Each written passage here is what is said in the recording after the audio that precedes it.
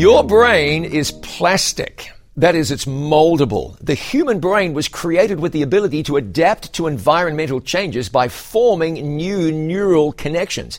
This is called neuroplasticity. It's the quality that allows some people to recover after a traumatic brain injury. It's like your brain receives software updates and hardware updates as you go through life. It's known that stress can change not only the functions, but also the structure of the brain itself.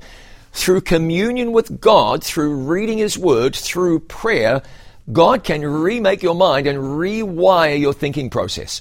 Romans 12:2 says, "And do not be conformed to this world, but be transformed by the renewing of your mind." You were created in such a way that your mind may be literally renewed. The Holy Spirit can do a greater work than you've ever realized. I'm John Bradshaw for It Is Written.